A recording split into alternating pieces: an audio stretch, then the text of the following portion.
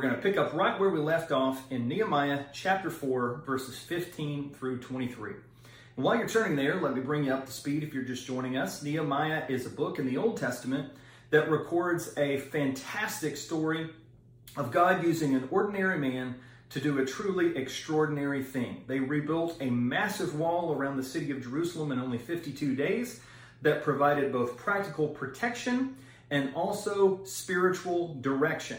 This helped them get back online in their relationship with God to resume formal temple worship.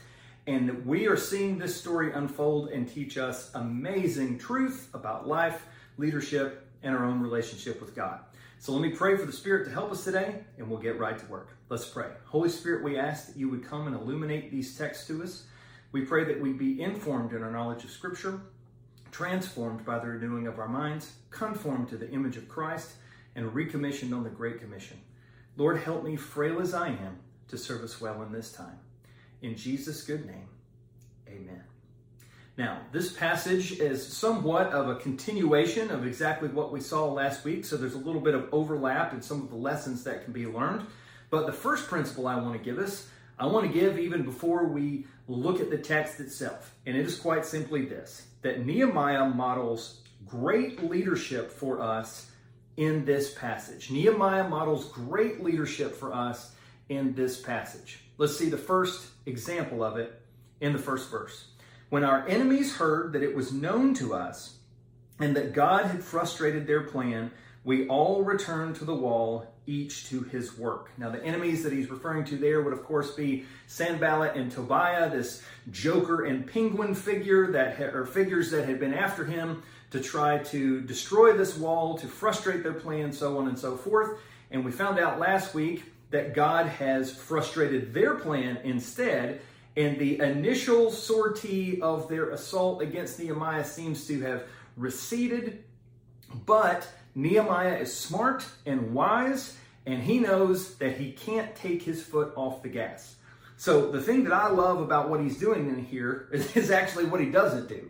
He does not do a premature victory dance saying, we've conquered the enemy, let's throw a party, we're good to go. No, he understands that they oppose this work, they're going to continue to oppose this work, and so he's got to continue to press into God for the spiritual resources he needs to lead, and also lead his people very well.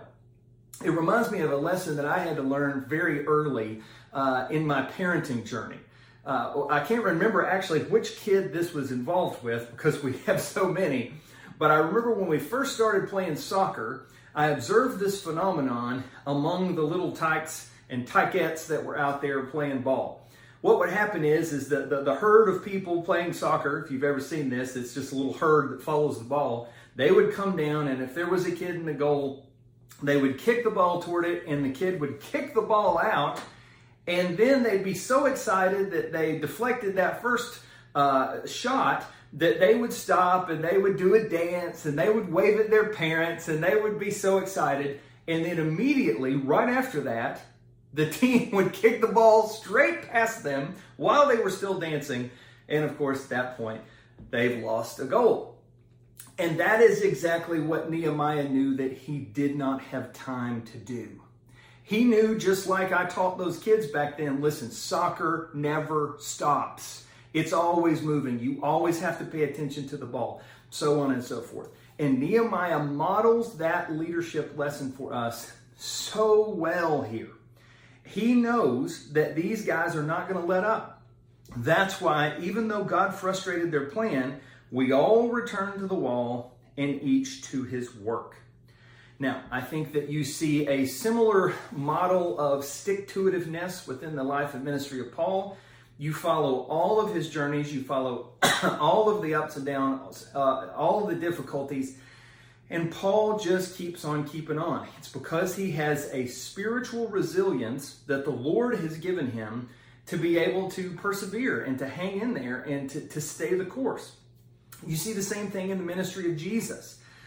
We like to think about the time that he's tempted in Luke chapter 4 is when he really fended off the assaults of the devil. Of course, that's true. But what we forget is he also fended off the assaults of the devil for the entire rest of his life. that he wasn't just successful in that time of the wilderness of keeping the enemy at bay, but he was successful throughout his entire life. And so what we learn here from Nehemiah, what we see in the ministry of Paul, also reminds us of yet another thing that we can love and prize and honor Jesus for in his act of obedience. But this is also a lesson that we should apply in our own lives. Because here we are in 2021, still talking about the pandemic. And we are still having to persevere against all of the enemies that we have in the world. Historically, we've talked about those as the world, the flesh, and the devil. And they war against us to try to drag us away from Jesus and our commitment to him. And we need to be circumspect, and we need to be wise, and we need to follow Nehemiah's good example here to not do a premature victory dance. So let me ask you a question. Is there any place in your life that maybe you've gotten a little lazy? Any place in your life that maybe you would say, you know what? I need to pay more attention here. I need to be reminding myself that the world, the flesh, and the devil are against me. And that we are still in the midst of this pandemic. And we have to persevere with the grace that God gives us. Friends, let's be wise and let's be faithful as we see Nehemiah's example this morning. The second way that Nehemiah models great leadership for us is that he shows us significant problems call for significant solutions. Significant problems call for significant solutions. Look back in your text. It says, from that day on, half of my servants worked on constructions, and half held the spears, shields, bows, and coats of mail. Now, the spears that he's talking about here would be lances or long shafts used as thrusting weapons. You see that over in Numbers chapter 25, also 1 Kings 18. The shields would have been small and round and were made of wood or wicker work, like Ezekiel 39 would have described. And the coats of mail that we're talking about here, you've probably seen those in a museum at some point, some type of material. Later in the Middle Ages, it was metal. It's unclear exactly what he's discussing right here, that would have been linked together, that would have provided somewhat of an armor protection. But what was very obvious here is Nehemiah wasn't simply focused on the building project. He was also focused on protecting his people and protecting the work itself. So he had both a construction and a military mindset that were necessary to make sure that this work would continue. Let's look on. It said, and the leaders stood behind the whole house of Judah who were building on the wall.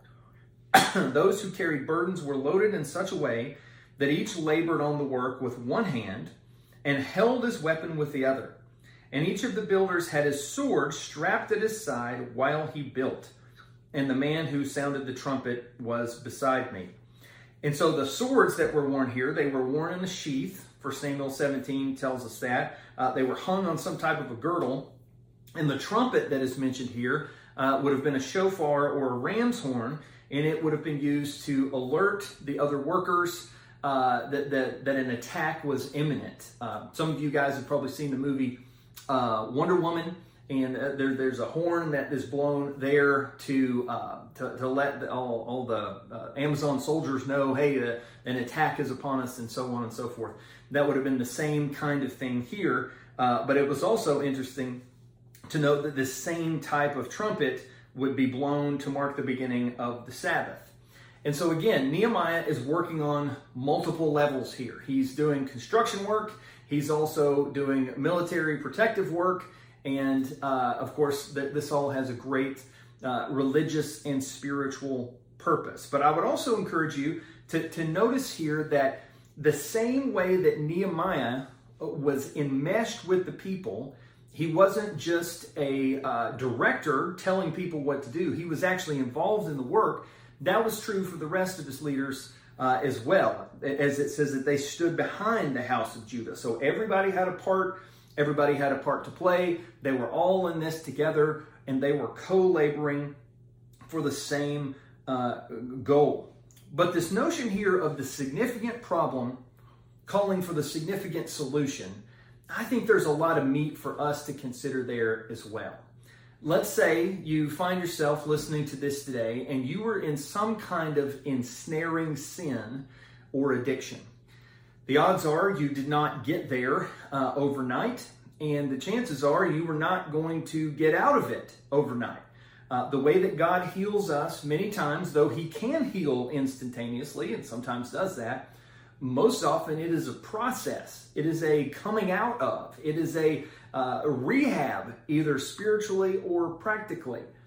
And I think the fact that we see Nehemiah exercising such care and such wisdom and such a nuanced strategy for this nuanced problem, that gives us hope and it gives us encouragement that if God can lead that man to deal with this problem in this way, well, He can lead us as men and women to deal with whatever problems we have in a similar way.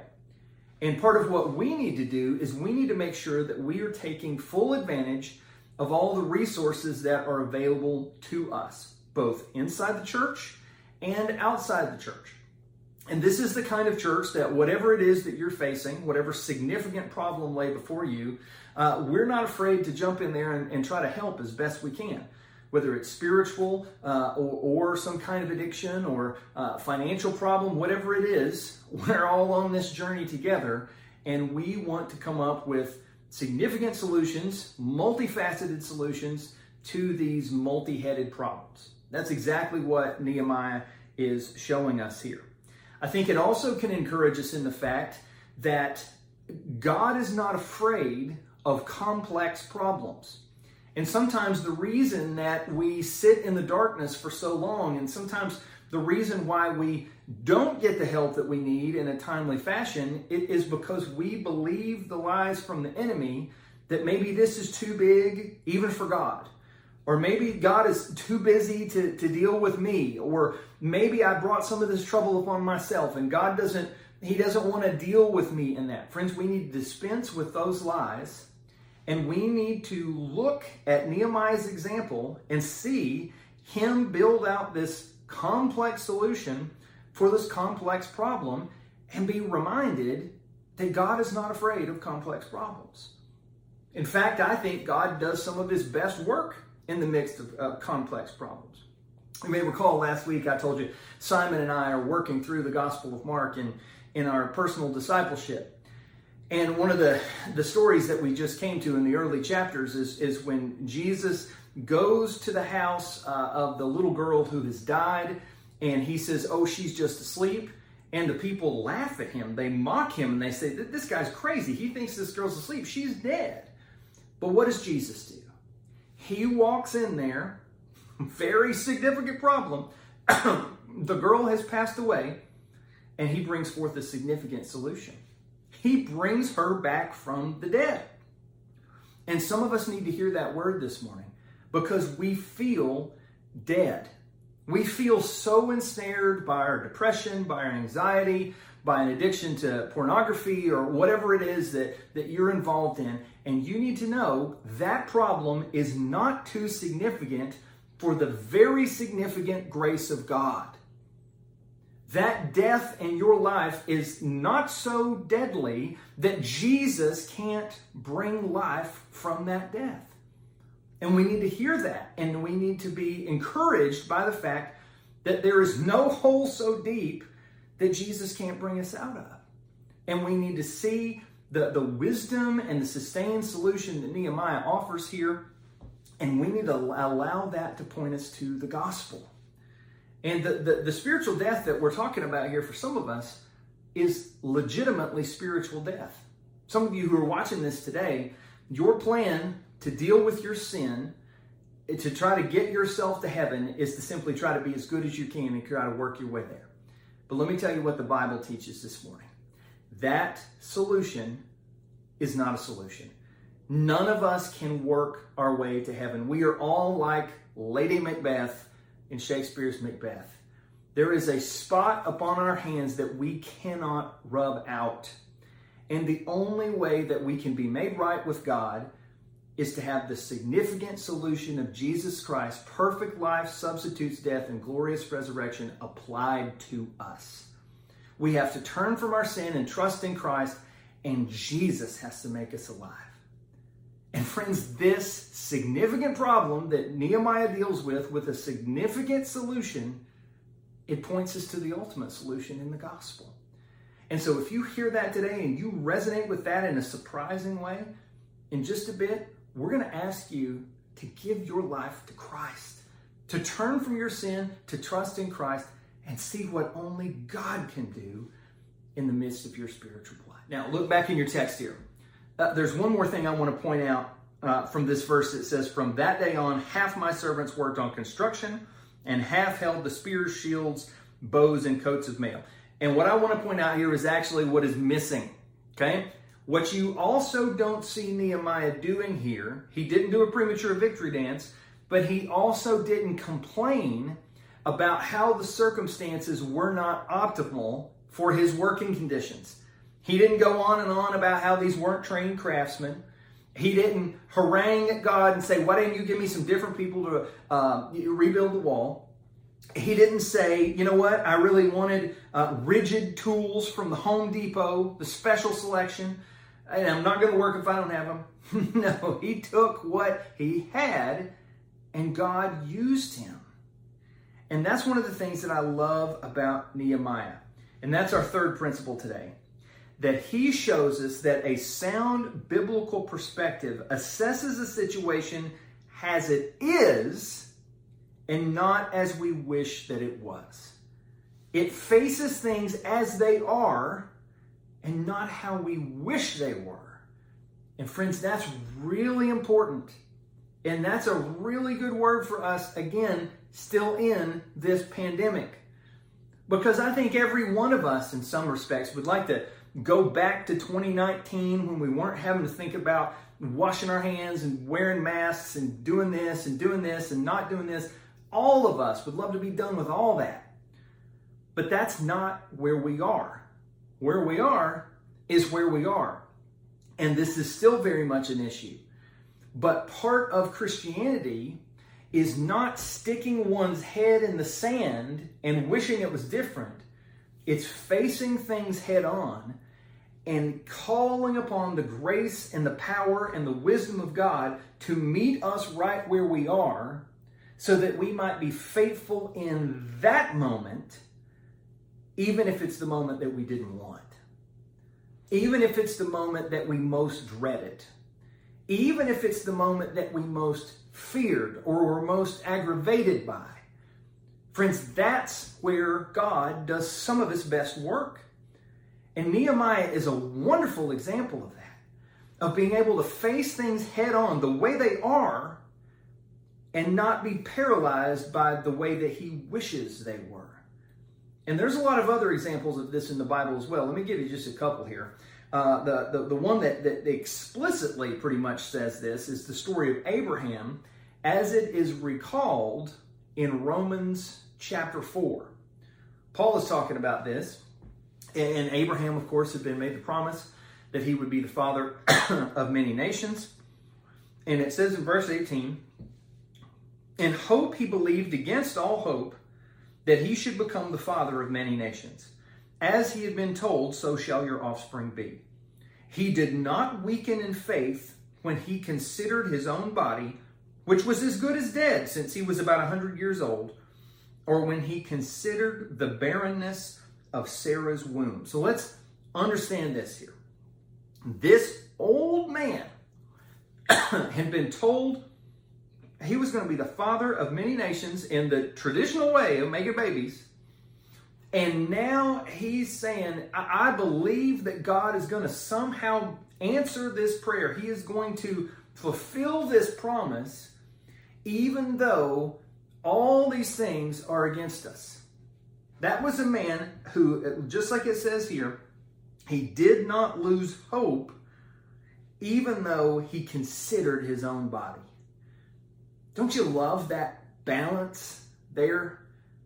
Don't you love that wisdom there?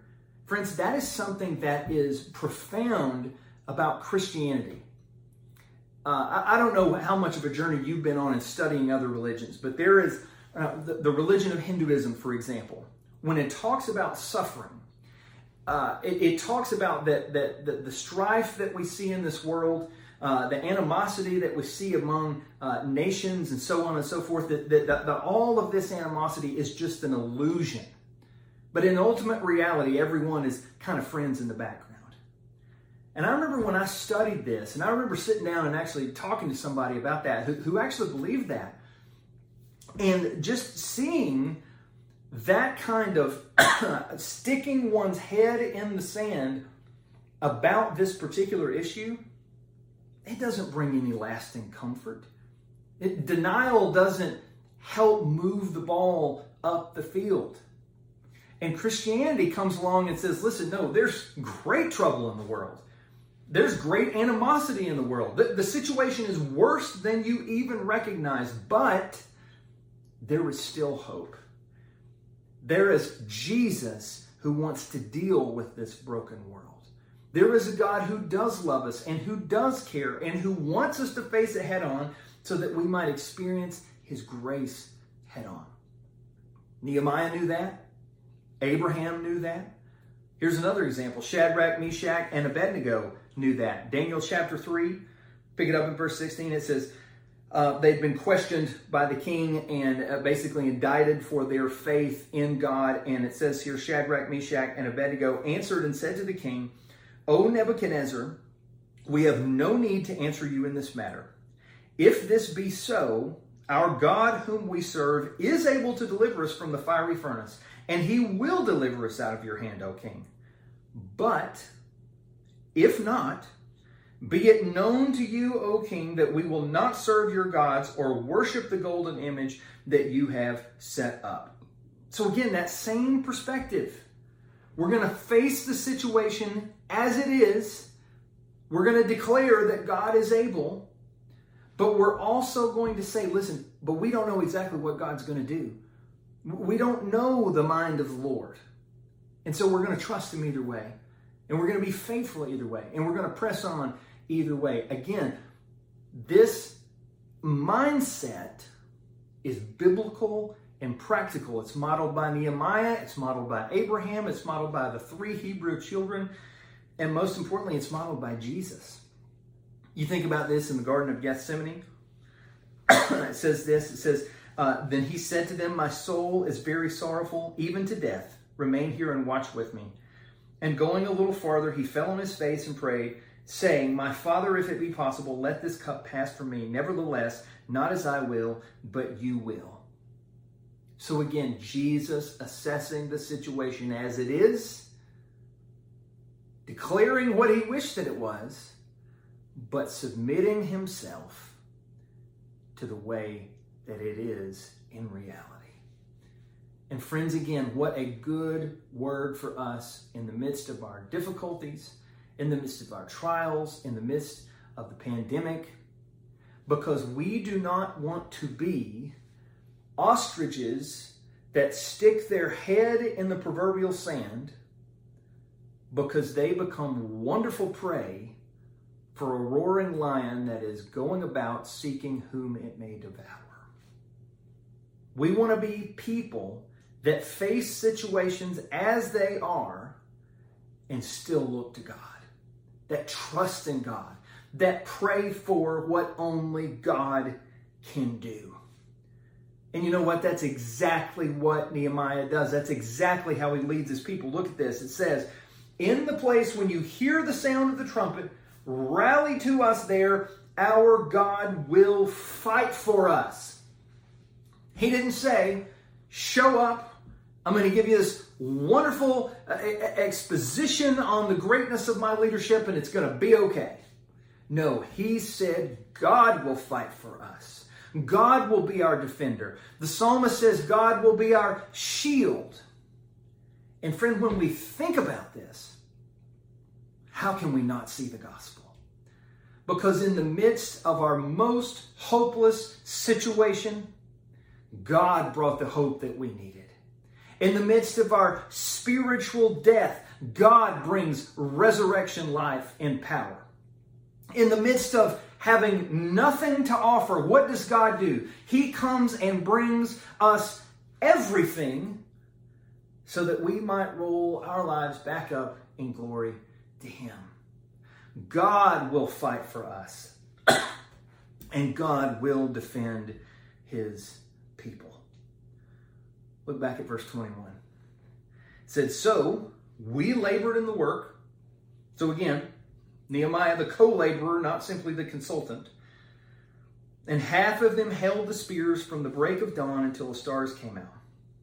And I also said to the people at that time, let every man and his servant pass the night within Jerusalem, that they may be a guard for us by night and may labor by day. And we think our jobs are hard? This is a tough job. You're going to work and you're going to sleep in the same place. And just so you know what's on the line, if we get this wrong, they're going to kill you, they're going to kill your family, and they're going to exterminate this entire nation. All right, the weight of this task, the stakes could not be any higher. And yet, in the midst of it, they continued to persevere. It says, so neither I, nor my brothers, nor the servants, nor the men of the guard who followed me, none took off our clothes, and each kept his weapon at his right hand. So the fourth and final principle that we need to see here is that Nehemiah shows us that we should never be surprised at the sustained difficulty of doing God's work. We should never be surprised at the sustained difficulty of doing God's work. Now listen, I could tell you many, many years worth of stories of seeing that as a pastor firsthand. But guess what? I'm not the only one who's doing God's work. If you are following Jesus today and you are seeking to grow in your faith in Jesus, you're seeking to manage your money in the way that the Bible talks about, you're seeking to raise your children in the fear and the admonition of the Lord, you're seeking to be ethical in your business practices and so on and so forth, you are doing God's work. You are seeking to advance the kingdom through what you're doing. And it's hard. And it doesn't let up, and it's difficulty. What was the first thing that we talked about today? That soccer never stops, so to speak. The same is true at the end of the passage as it is at the first of the passage. And so we need to know that. We don't need to be surprised by the continued difficulty. And we need to continue to press into God for his spiritual and practical resource as we do this work. And listen, I know some of you are weary, you're discouraged for a variety of things and reasons. Some of you are sick, and you've been sick for what seems like a long time. Trust me, if anybody understands that, I do. But we cannot lose heart because God is with us. And God has a plan, and he has a purpose, and he is doing his work within us and within our church and beyond our church and in your spheres of influence. And young mother, the next time you want to quit and you want to say, listen, my kids, I just can't do it anymore. Hang in there. The Lord is with you. Even into the sustained difficulty of the work, there is the sustaining grace of God. Husband, the next time you're leading your team at work and you're like, these people, they just cannot be led. They will not listen. This is a total mess. The Lord is with you. Don't give up. Trust him for whatever grace he has for you in that moment. Whatever it is that you're facing today, the sustained difficulty of the work is also met by the sustaining grace of God. And if he gave you what you needed to get through yesterday, why would he suddenly run out with what you need to get through today and tomorrow and the next day and the next day? And you know, part of how I know that is because Nehemiah isn't simply about Nehemiah. It is also about Jesus. See, in the midst of his ongoing and sustained difficulty, Jesus emerged victorious against his own Sanballat and Tobiah that never let up. Jesus was perfect in every way, in every thought, in every deed, in every action, in every mindset. Jesus never failed. And because of his perfection, we can go to him in our imperfection. See, Jesus endured and excelled in every way that we fail. And yet, in the midst of all that, he still says, "Come to me, all of you who are weary and heavy laden, and I will give you rest." You want to be the type of leader that Nehemiah shows us that he was in this passage? One that understood that you couldn't stop to throw a victory party because the battle wasn't over? You look to Jesus. You want to be the kind of leader that understands that significant problems call for significant solutions? We get that by looking to Jesus. We want to see the ability to continue to stay the course and endure. We look at Nehemiah's example, but we rest in Jesus' empowerment. Friends, Jesus Christ is the true and better Nehemiah. He is the fulfillment of all these wonderful qualities that Nehemiah points us toward. And when we look to him and ask for his help, he doesn't turn us away. He doesn't cast us aside. He draws us close. He cares for us as if we were the only sheep in his flock. And I wonder today, as you hear this message, where do you most need his help? Where do you most need Jesus to care for you and your family? Where do you most need his healing applied to your wounds? Friends, wherever that may be, let's go to Jesus now and ask for his help. And let's see what only God can do. Let's pray. Lord, we thank you for everything that we can learn from Nehemiah and everything that we love about you. We thank you for how you sustained him and gave him grace and gave him wisdom and how to lead in such an effective way. And Lord, we thank you for how it points us to you, the ultimate fulfillment of all these things. We pray that you would help us today. We pray that you would give us the grace to be able to seek the help we need in whatever area we need it. We thank you for who you are and what you've done. And we pray all this in Jesus' mighty name. Amen.